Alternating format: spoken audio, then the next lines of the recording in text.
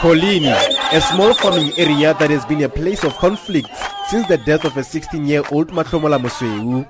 He allegedly died at the hands of two white males who are accused of throwing him off a moving vehicle. This incident has further divided the small town into two racial sides. With the area remaining tense and a great level of uncertainties, senior government officials and political parties have been making inroads here.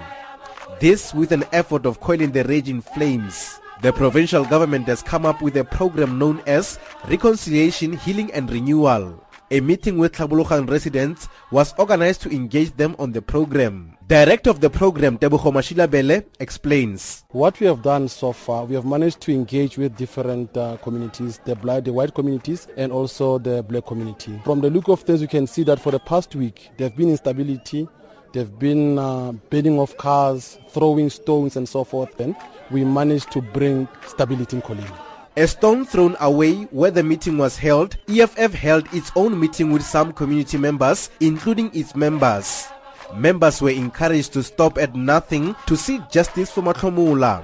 EFF leader in the Northwest, Betty Dialem, has told residents to totally reject all efforts of uniting with other racial groups. The EFF is calling on all people of Tlhabologang to reject politicians who want to use the unfortunate death of Mahlomola Mosweu to score political points. The EFF is also calling on the people of Tlhabologang to reject any program or programs that calls for reconciliation with white racist enemy. Some farm dwellers have maintained that the death of Mosweu is not an isolated incident. Too much, and it's hating our people. They make our people suffer. And the government also contributed in the death of our son.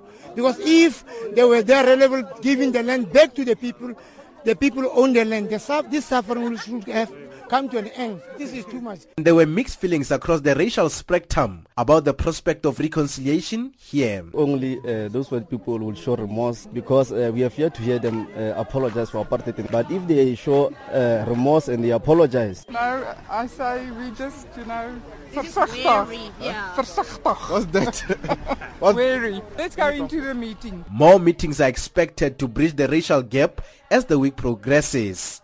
The situation is still tense here, with police keeping a high presence. Lucas Motibedi, SABC, Colini in the Northwest.